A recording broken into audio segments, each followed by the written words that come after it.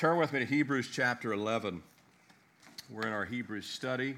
If you're joining us online, if you're visiting, we only have 11, 12, and 13 to go in this wonderful book written to the early church, primarily to Jewish believers, but also to all believers, Gentile or Jew alike. It's been a great... Have you guys been enjoying the Hebrews study? I've been enjoying it. I mean, I know that I mentioned Sam, and Sam Nadler's Dr. Sam's a good friend of mine, and he told me, whenever he goes and does new church plants, when he teaches doctrine, he teaches Romans and Hebrews.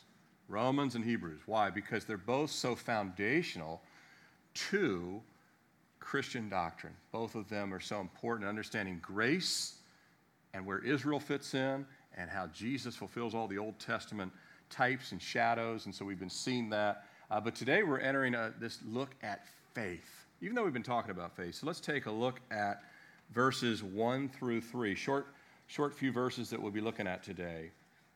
Starting verse 1, if your Bibles are open. Now faith is the substance of things hoped for, the evidence of things not seen, for by it the elders obtained a good testimony. By faith, we understand that the worlds were framed by the word of God, so that the things which are seen were not made of things which are visible. Let's pray again.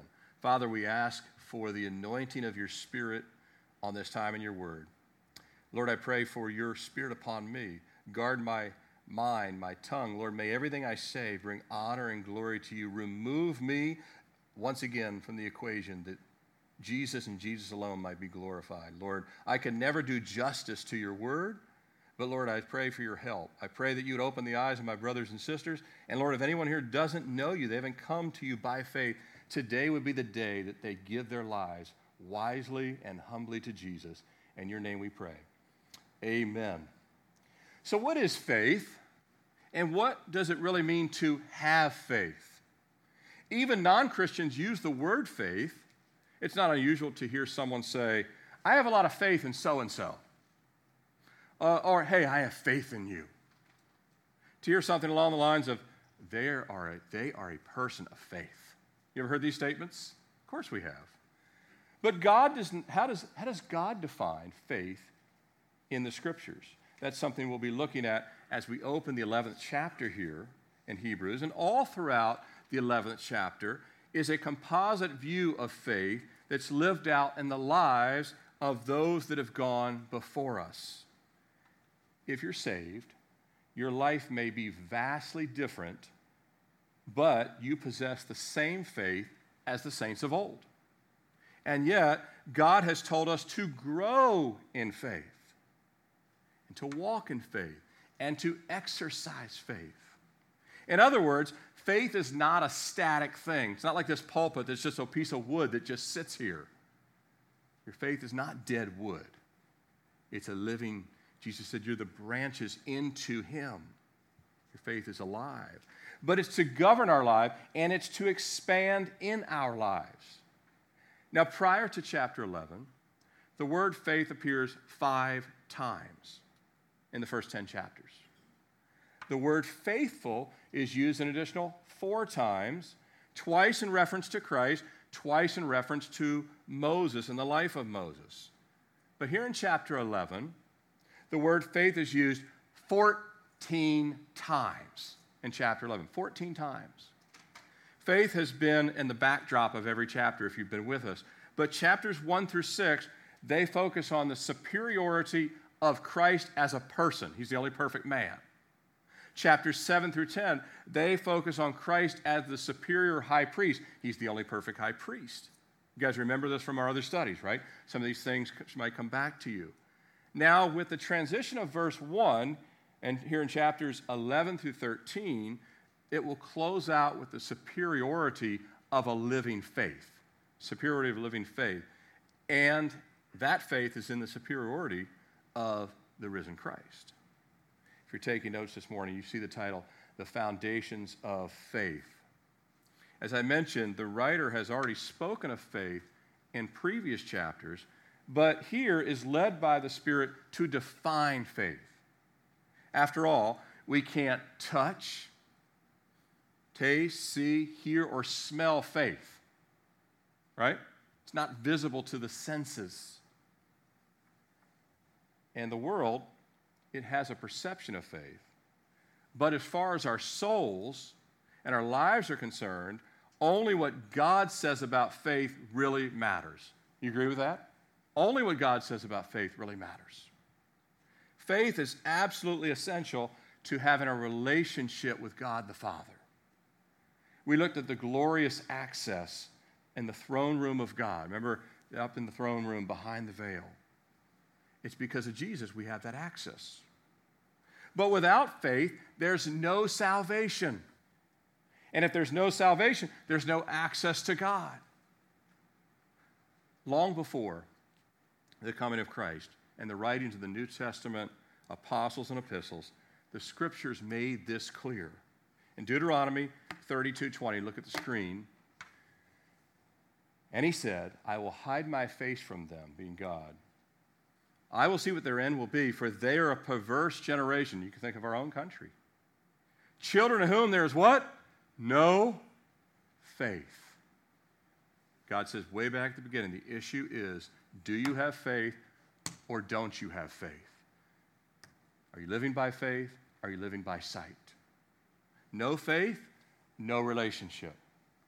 But even if we've come to faith in Christ and we're now in communion with God, as most of the readers of Hebrews could testify, God wants to deepen our appreciation and our understanding of faith and deepen our dependence on Him. As we'll see in the coming week, there's only one source of faith. There's no shortcuts to faith. There's only one source of it. And personally, I find it reassuring that when it comes to faith, something God's going to require of all of us, and does require of all of us, we can ask Him to grow it in our lives. And He will if our hearts are sincere. I love what the apostles asked. They said in Luke 17:5. I got it. It's right on the screen. I almost made a mistake there. I almost said John. It's not John. It's Luke 17:5. And the apostles said to the Lord, increase our faith. I've prayed this prayer hundreds, if not thousands of times. Lord, increase my faith. Now, we'll see at the end, you can't pray that prayer and not live in the Word. We'll see that at the end. You can't just pray that prayer and not live in the Word of God, because the two go hand in hand. But the disciples, they not only were living in the Word, they were living with the Word. Jesus was right there with them. Amen? And He's right there with us if we're in the Word. We all need an increase, but it starts with an understanding, and understanding the importance of faith. Let's take a look. If you're taking notes, just 2 bullet points today we'll be looking at. The first one I've titled, Unseen but Convinced. Are you convinced of all that God has said to you? Are you convinced of what God says in His Word? I've never seen God. I know some televangelists say they have, but I have never seen God at any time. I've never seen the kind of miracles that Jesus performed. Have any of you? I've read about them, but I've never seen them. I've never seen Jesus personally. I've seen the work of Jesus in my life. And yet I am 100% convinced that God is real, that He's on the throne, that He's sovereign over the universe, and that His Son Jesus is alive forevermore, and is the reason that I will someday, and you, if you're saved, will see Him face to face. Amen? What I can't see physically right now, I can see spiritually by faith. The same is true in your life if you're saved. And this is what the writer is underscoring. Faith is unseen, just as God is unseen, at least for now. But the evidence of faith is certain, and the evidence of God is certain. As I've said last week and many times before, everyone has faith in something. You agree with that? Everybody has faith in something. They have faith in MSNBC. They have faith in the president. They have faith in the Speaker of the House. They have faith in their health insurance. Everybody has faith in something. If it's in anything but God, it's worse than misguided. It's a road to ruin. If your faith is in anything but the Lord. Our faith, if we've come to faith, is not a blind faith. I'll come back to that in a few minutes, because our faith is not blind. God's given us things we can stand on. But let's examine for a few minutes what it means to be convinced and the proof and the impact of faith. Verse 1 tells us, now faith is the substance of things hoped for. It's the substance. It's the evidence of things not seen. Let's break this down for just a moment. Let's see what this means to us. Now, first of all, the word faith in the Greek, it's a conviction of anything, a belief respecting man's relationship to God, generally with the included idea of trust and holy, look at that word, fervor, born of faith and joined with it. In other words, real faith has a fervor to it, has a holiness to it. And the Hebrew word in the Old Testament, the word meant faithfulness or trusting. So I've given you both the Greek and the Hebrew word. Now, a word that is closely related to faith all throughout the Bible and here in chapter 11 is this word we also use. Jesus said you had to what? Believe in him. In some ways, they're synonyms, but they are two sides of the same coin, believe and faith. And you can also throw obey in there as well. All three of those words, faith, believe, and obey, are all closely related words and are synonymous. They're interchangeable as well. From a doctrinal standpoint, you can throw in obey, faith, or believe, and they all work in any biblical perspective. But believe in the Hebrew, it means to support, to confirm, to be faithful, to nourish, to make firm, to stand firm, to be reliable. What does all this mean? And that it was understood in the Old Testament that a person that had faith and believed in God was visibly changed. You could see that they had a fervor for the Lord. You could see that they nourished their life spiritually. There was not a neglect like, you see people sometimes, I already asked Jesus to be my Lord and Savior, so I really don't have to do anything for the next 20, 30, 40, 50 years. I'm good. I said the prayer. Now I can go back and kind of run. No. If you have true faith and true belief, you all of a sudden have a fervor for the Lord. If any man be in Christ, he is what? A new creation. Old things are passed away. All things are becoming new. In other words, it was visible. You knew if someone really had faith. Jesus said it this way, you'll know them by their... He didn't say, man, you would have to really rack your brain and figure out, I think they're saved, but man, they live like the devil. No. He said you would know. It would be visible. It would be evident to all. So we have to understand the way of faith was described by God and the way it was described by the writers of the Bible is to see that faith produces a visible faith coming out of their life, devoted, standing firm. It brings a life of conviction, which also is synonymous with commitment and a holy fervor and faithfulness. You can't say, well, I have faith, but I'm not faithful. Jesus said the only ones that will enter into heaven, he will say, well done, good and faithful servant. He's not going to say, well, you did say a sinner's prayer. You did claim faith. Remember we talked about last week, there's a big difference in professing faith and possessing faith. Professing versus possessing. We talked about salvation, but salvation and faith are one and the same as well. So it brings a life of conviction and a holy fervor and faithfulness. Now, unless you're saved, you can't be faithful. We are naturally really just wretched, wicked. Even after all these years, I now understand, 25 years being saved, why Paul said he was the chief of sinners. At present state, he said that. He wasn't saying, well, I used to be a really kind of lame guy. No, I know, Tim, 51 years old, I am still the chief of sinners, wretched now, and yet somehow, even as wretched as I am, I can still live by faith. Because our wretchedness is compared to the righteousness, right? Our wretchedness, his righteousness. There's no scale that will ever, we should always feel like, Lord, we bring nothing, zero to the table. And yet we can look at our life and say, but hold on a second. As wretched as I am, I now want to read my Bible. I now want to pray. I now want to talk to people about Jesus. And yet we still see, like Paul said, oh, wretched man that I am.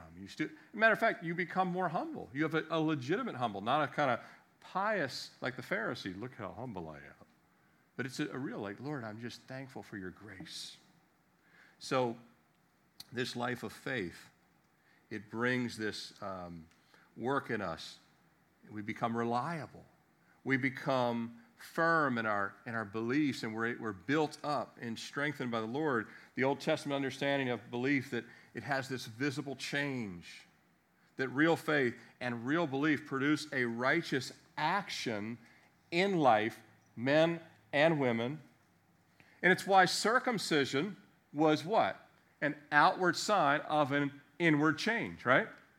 It was an outward sign. That's why we see that there had to be, God gave a symbol to say it would be definitive that when someone has come to faith, people would see the sign of faith in your life. And it's that fervor. It's that commitment. It's that saying, I am not leaving the feet of Jesus. I don't care what the world says. You know, someday the world is going to say, well, now right now it's like certain places like Costco. You aren't coming in Costco without a mask. It's the way it is.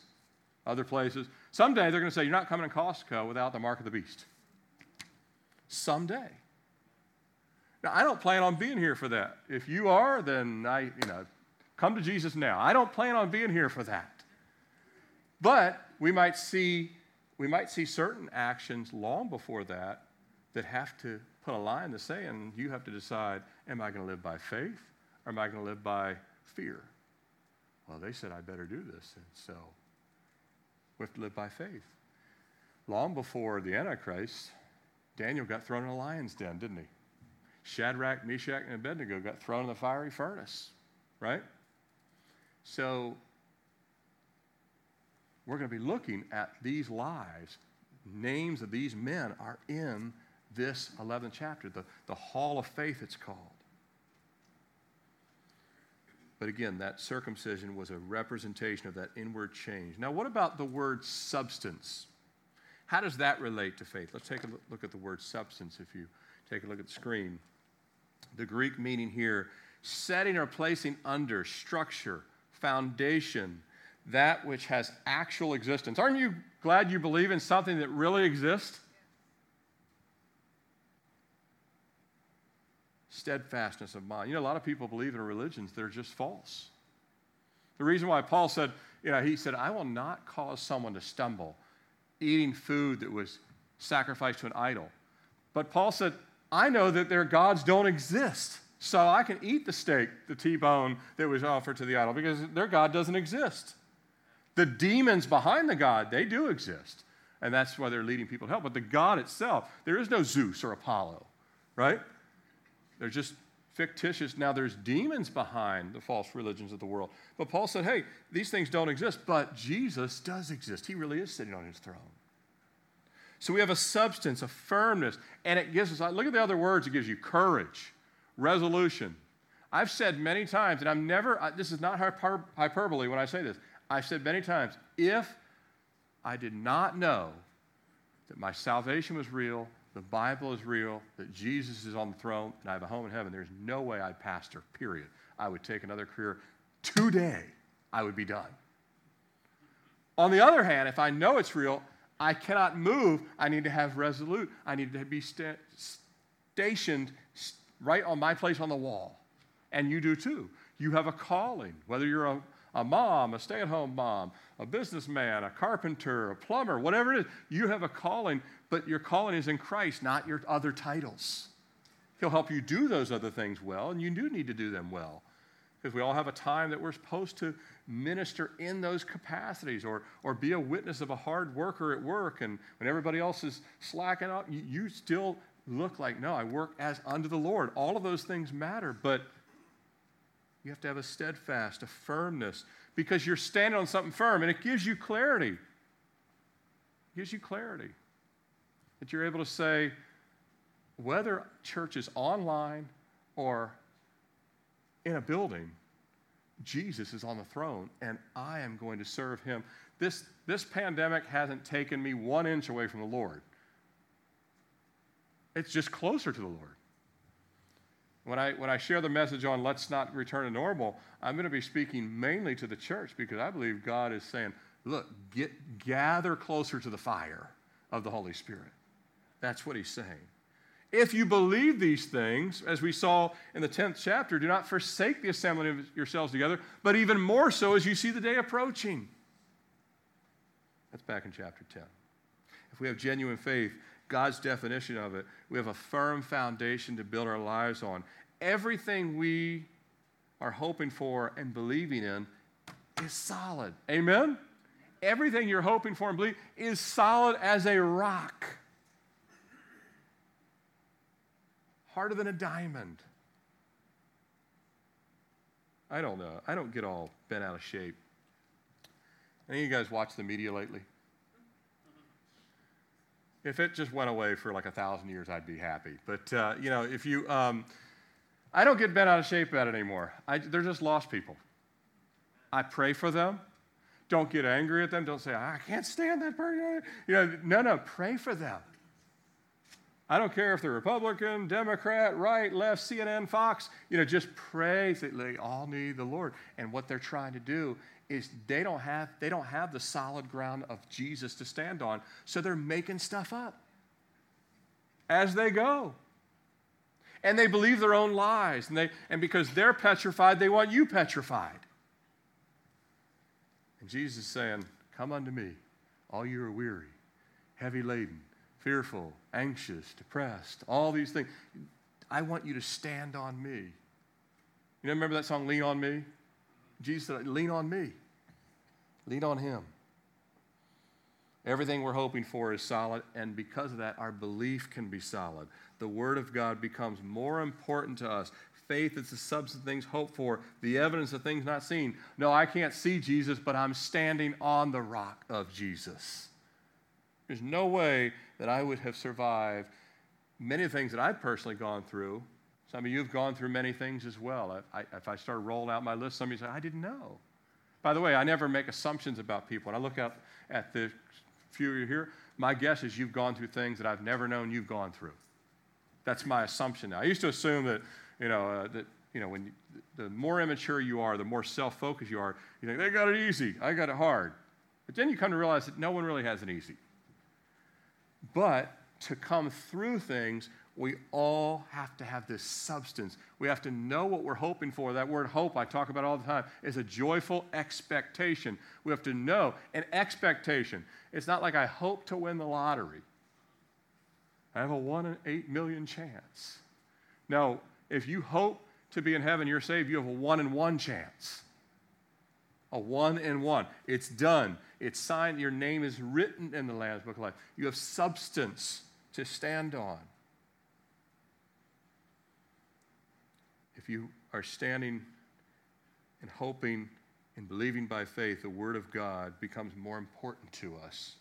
Heaven becomes more assured to us, becomes more real to us. Fellowship becomes more of a blessing to us. Prayer becomes more essential and more powerful to us. The return of Jesus becomes more comforting, not something like, man, I'd like to put it off for 10 years so I can do all my bucket list. No, it becomes more comforting to us. Your bucket list won't matter when you're in the presence of God. Amen? You'll be like, wow, even a dumb word, bucket. Why would we call it something like that, right? That doesn't even sound like amazing. We can't ever separate the focus of our life from the reality lived out. In other words, what we're focusing on is what we're going to live out.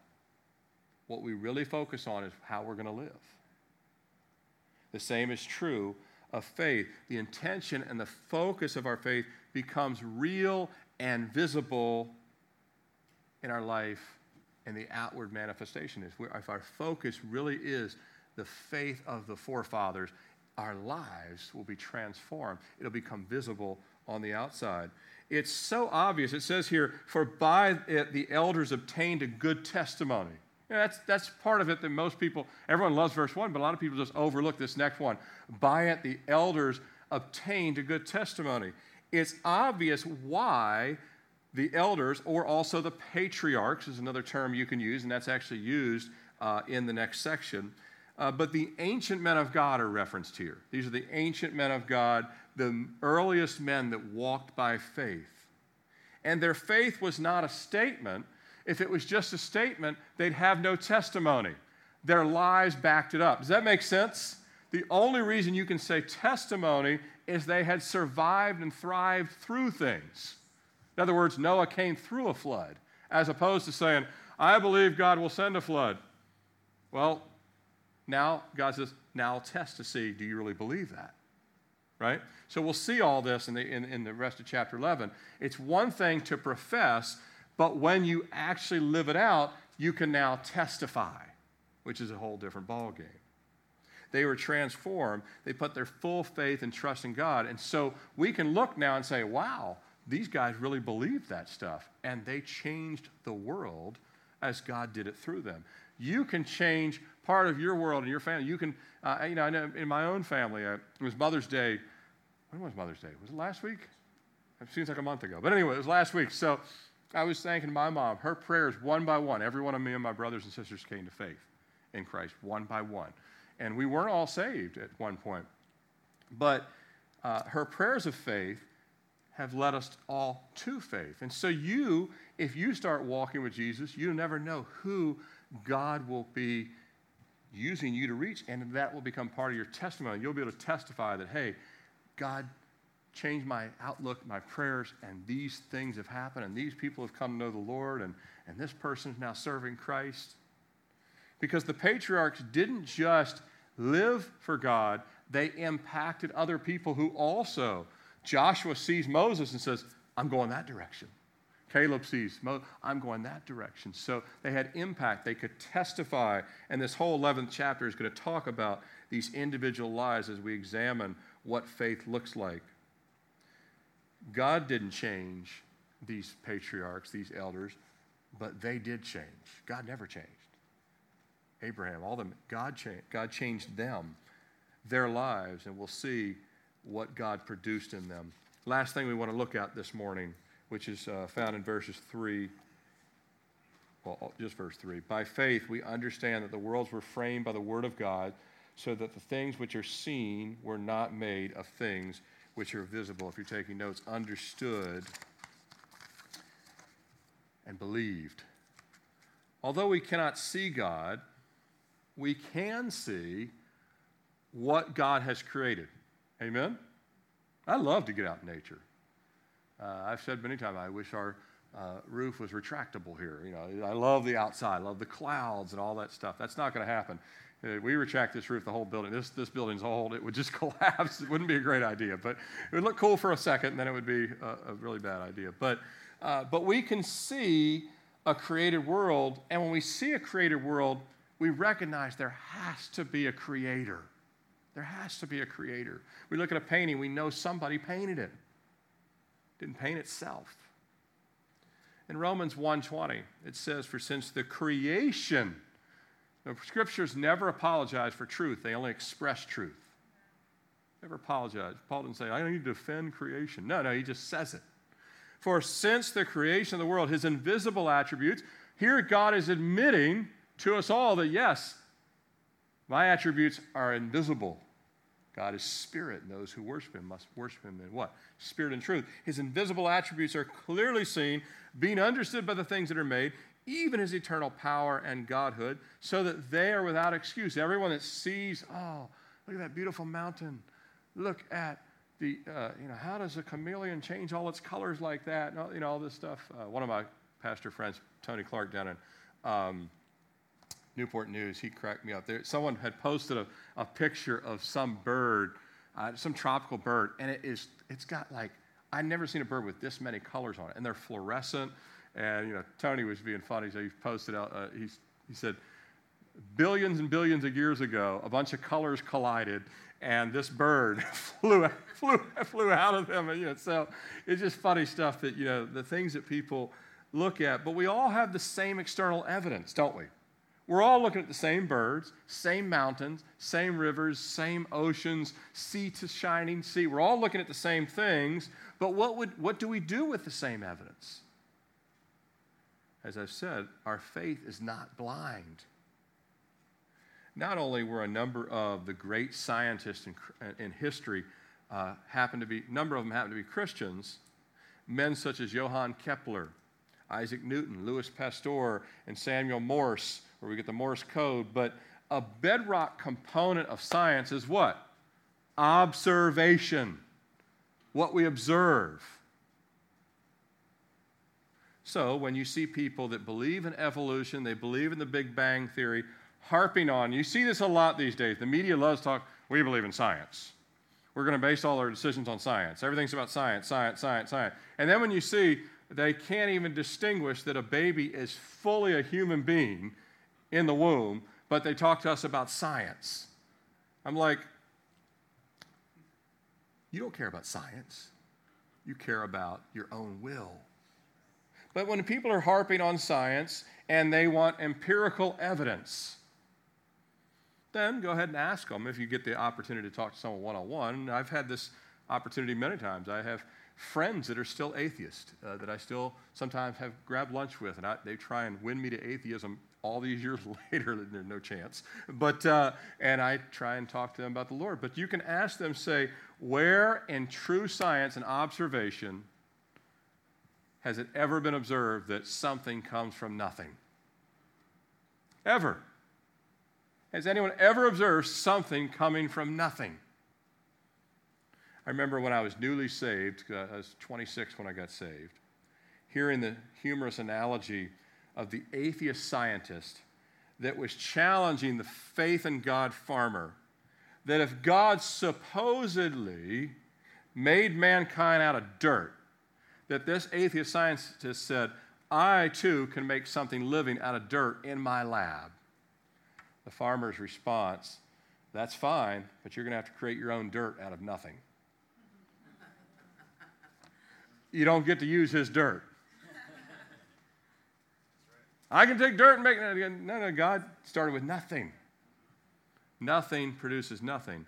But God is something. He's eternal. He's forever. So everything comes from him. And look what it says. It says, for by faith we understand that worlds were framed by the word of God, so that the things which are seen are not made of things which are visible.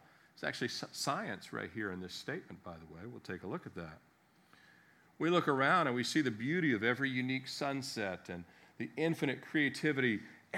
Just think every snowflake, trillions upon trillions upon trillions, are uniquely different. Every one at the molecular level is different. Every single one. Just one glacier has more snowflakes than our mind can comprehend. And God makes every one of them different. No computer can do that, by the way.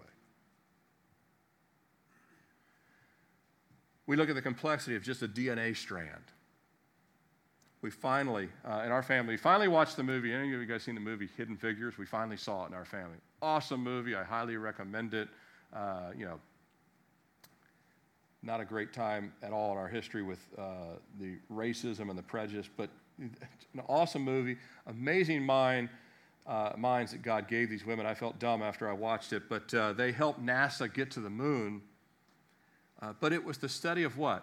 Physics and mathematics, mathematical precision of the solar system, Earth's rotation, and gravity. Those three things, there was more to it, but I'm just kind of simplifying it for Earth's rotation, solar system, gravity, all of this, and some other factors, and it allowed them to calculate to precision rocket launches, Earth's reentry, how hot it would be, all of that kind of stuff. None of it's random, because the universe laid out like a grid. Math can actually do it. There's no way, it's not like just some kind of chaos out there. Why? Because the universe was framed by God. The worlds were, here it is in verse 4, the worlds were framed. We actually see precision there. If you ever put your picture in a frame, there's precision, isn't it? You don't just like, hey, we just kind of toss the picture in. No. You actually line up the tape and you get the ruler and you lay the glass piece. Everything is framed the same way. God has a precision work of what he's done with the universe. It's laid out. And that's why math and physics and men like Isaac Newton could look at and say, wow, this stuff is laid out with precision. It actually makes sense like a clock. And we know with the discovery of atoms, subatomic particles, that the visible world is in fact made by invisible things, at least to the naked eye. You can't see a subatomic particle, and yet we're made of them. Invisible, at least to the human eye. And the more we discover how precise and how intricate the universe and the biosphere is, the more it should. The more I study, I actually like science. I enjoy National Geographic, documentaries. I read scientific articles. Even through the pandemic, I follow microbiologists, physicists, different, and there's some really bright people. And some of them, if they don't have a bias from the get-go and they're just looking at evidence, have come up with some really good things, and even assessing coronavirus and things like that. But again, if you really love science, you'll actually love God, because you realize that God created it all. And you don't use it as some kind of political tool and all this other stuff that we see today. You say, no, God created it. And that was what George Washington Carver, who was the scientist in the South, African-American scientist, he looked at a peanut. He said, if God designed this peanut, there's got to be a million things that can be done with it. I'm paraphrasing what he said. But he said, if God designed it, there's a lot for me to learn about it. And that's true. That's what science is. It's observation. And so the more you observe the Scriptures, you realize that we need not just a creator, but the creator who became a savior. It draws us into the Word, not away from the Word. It should cause us to look to the author of all life and the author of eternal life. Science and observation tell us there has to be a God. The Bible tells us who is God. Amen? Science and observation tells us there has to be a God. The Bible tells us who he is and how we're to respond and be restored to God. Jesus said we need to have what? Childlike faith. We have to become like a little child. Because children, you tell them about Santa Claus, they believe it. You tell them about the Bible, they believe it. But the only problem is Santa's not real. Oh, I'm glad this isn't near Christmas. I'd be in lots of trouble. But anyway, it's not. We're nowhere near it. This will be long out of their minds by then. But and they're not even listening. They're in the living room floor right now. But anyway, for those parents who are like, oh, you just ruined our Christmas. Yeah, but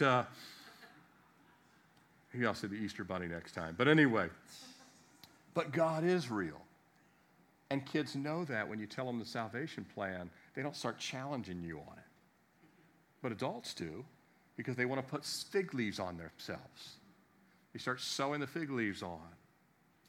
You know, when you teach kids the Bible, they wisely believe it.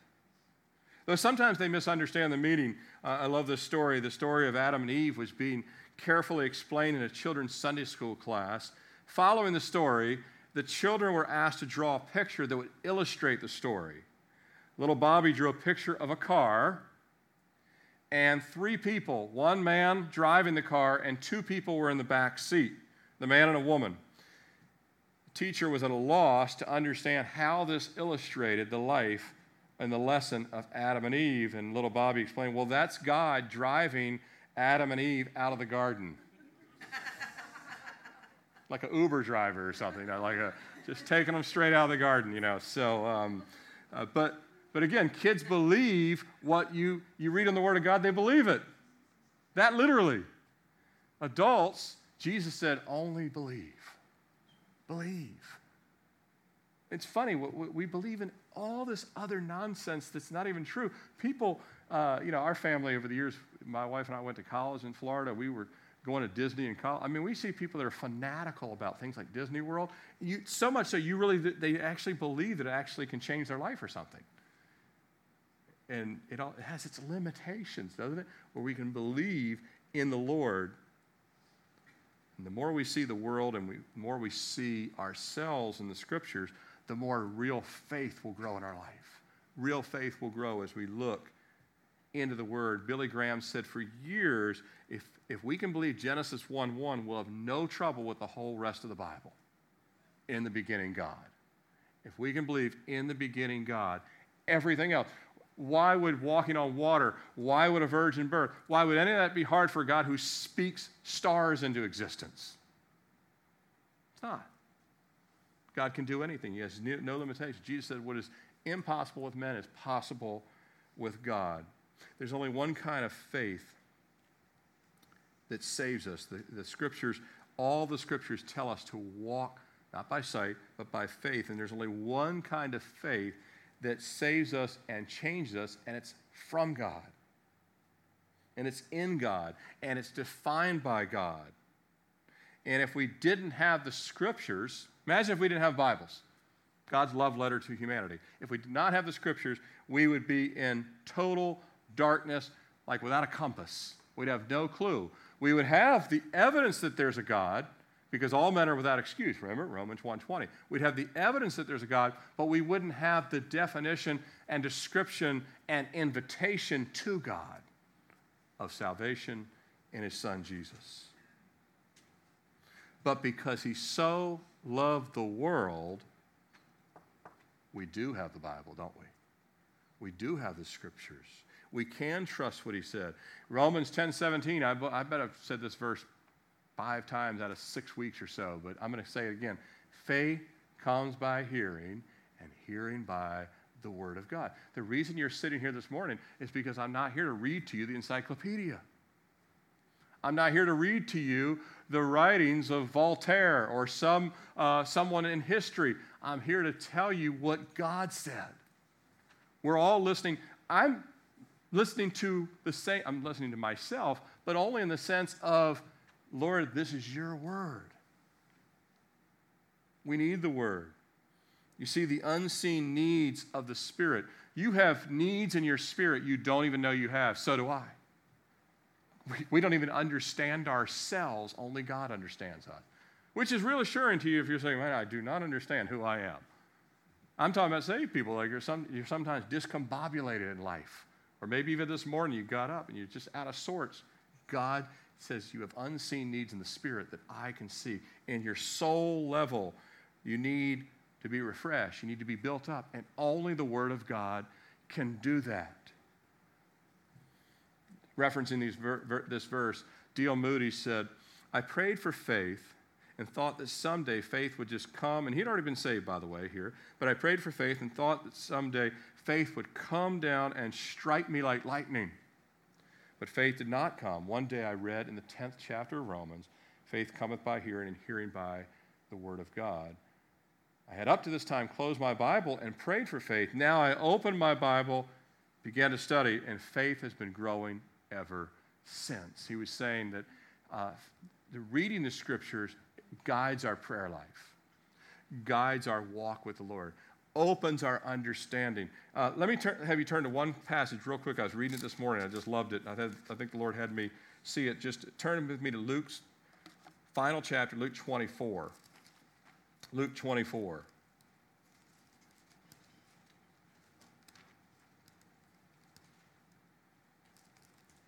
And it says in Luke 24, he's speaking to these 2 men on the road to Emmaus.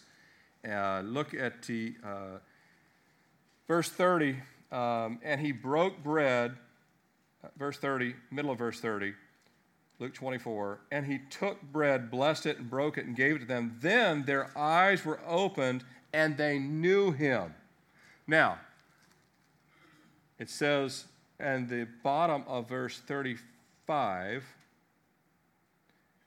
it says, and they told about the things what had happened on the road, and how he was known to them, and the breaking of bread. Now, there's several metaphors here. You could look at, there's a metaphor for the Lord's Supper is here as well. But the main emphasis is Jesus said he is the bread of life. The Word is also called the bread. So Jesus takes bread and breaks it, and their eyes are open. And what the Holy Spirit wants us to understand is when you break the bread in the morning in your personal life, you break the bread, you will become more understanding of who Jesus is, which will do what? Build up your faith. As D.L. Moody said, it'll activate your prayer life, what you should talk to God about, and the Scriptures themselves open our eyes, and our inner soul, our inner man, our spirit needs are met through the bread of the Word, and faith comes by hearing, and hearing by the Word of God. And so the unseen realm becomes visible to us as Jesus breaks the bread. So when you read the Bible, you pray, Lord, help me to understand what I'm about to read and have that inward change. Amen? Genuine faith. We've got to stop there. We've got a lot to look at in faith. So lots of stuff on the cutting floor. Didn't make it to today's message, but we've got the whole chapter. 14 times the word faith is mentioned. So God wants us to spend a few weeks just bathing in an understanding of faith. Genuine faith, brothers and sisters, produces a walk of faith. Let's grow and go forward in faith. Amen? Let's close in prayer. Father, we just come again into your presence by faith. Lord, we couldn't even have faith if you didn't give us grace. So, Lord, you've given us enough grace to say yes, to say we believe, to have that childlike, Lord, that we know these things are true. Lord, there's a lot of things I don't understand and don't know, but I know, Jesus, that you are everlasting, that you're the Alpha and Omega, that you stepped into time and space and that you took on the form of a man, and Lord, that you lived a perfect life and you preached a perfect gospel, and Lord, you suffered and bled and died, and then you conquered the grave. And Lord, all of the things that we can see around us testify that you're the creator, you're the author, and you're the finisher of our faith. And so, Lord, we just humbly bow before you. We want to say thank you, Jesus, that you have begotten us to a living hope, and that we can trust in things we've never seen. We've never seen you face to face, but Lord, yet you live within us by the Holy Spirit. And so, Lord, we ask that you would just continue to help us to grow in faith and to read your word in faith. And Lord, that your word would go deeper and sink down into that soul level, that we would be strengthened, given your peace and given your joy. And I want to speak again, just for a couple of minutes. We've been doing an invitation every week. We obviously don't have people walking forward or even standing visibly, although we do have people here this morning. But we've been speaking to people at home, and I never know who's joining online. We've had people get saved on our online services. We've had people tell us later, I was watching your service, and I got on my knees in my living room and gave my life to Christ. And we continue to extend that invitation. It's not really us extending it all. It's God. Jesus said, come unto me, and I will give you life, living water. And so if you're listening and you say, I don't have that kind of faith. I've never really believed in Jesus. I've never believed what he says in his word. Well, the first thing you have to believe is what he says about you, that you're a sinner, that it's not the number of sins you've committed or even what sins you've committed. You were born in sin. It's not the specific sins. It's the fact that we are born sinners, and sinners sin. Ducks swim, sinners sin. I mean, it's just that it's the nature of who we are. And so we have to say, Lord, I admit I'm not making excuses. I'm full of sin. I am a sinner. And up to this point, if you've not come to Christ, you've rejected Jesus, as we talked about last week, trampling the Son of God underfoot. You've spurned grace up until now. But God is gracious, isn't he? Not willing that any should perish. And he's extending this invitation. I look at our nation, and our nation's a rebellious nation. I love our nation. I love the people in our country. I love our neighbors, and I love unsaved people that I meet. But the bottom line is, it doesn't matter what you or I think about anybody. Everyone has to stand before God individually one day. But God so far has extended a lot of grace. And if you're alive and you're listening to this broadcast and you're watching, then God has given you another day. The Bible says today is the day of salvation. I just want to invite you to first say, Lord, your word is right. I'm a sinner. Then you have to believe in Jesus. Then you have to say, how do I get out of this predicament? I'm going to die, and I've got sin, and I'd face judgment. You have to say, Lord, I'm going to put my faith and trust in your Son. I'm going to believe in Jesus as my Lord and Savior. I'm going to ask for his forgiveness. And I know it seems really simple, but it's not. It's simple on our end. It wasn't simple on God's end. It cost Jesus everything. 33 years in this dusty earth, and then dying a cruel, horrific death on a Roman cross, but then conquering sin, death, and all the demonic forces of hell. And so it seems simple, but that's because Jesus has done all the heavy lifting. Our job is to bow our knee. There's an old hymn that you say, just as I am without one plea, but that thy blood was shed for me, right? Just as I am. And I'm going to invite you to come. And if you say, that's me, I need to finally give my life to Christ. I've even known this, and I've put it off, and I've made other things more important, but I know that I must come to Christ, and I can't put it off. That was me 25 years ago. I didn't care at that point. Tears running in my face. I practically ran down the altar and I've never been the same since, because real faith changes us. New creation. Pray with me if that's you. Lord Jesus, thank you for coming. Thank you for entering into this world, living a sinless life, preaching the gospel, and Lord, then going to the cross willingly. No one took your life willingly. Thank you for going to the cross for my sins, dying, suffering, and raising from the dead. Lord, I confess I am a sinner with a lot of sins. And I ask that you'd wash me and cleanse me from each and every one of them. Cleanse me by your precious blood. Forgive me, for I have decided this day to give you my heart and my life and to follow you all the rest of my life. Fill me with your Holy Spirit. Write my name in the Lamb's Book of Life. It's in Jesus' name I pray. Amen.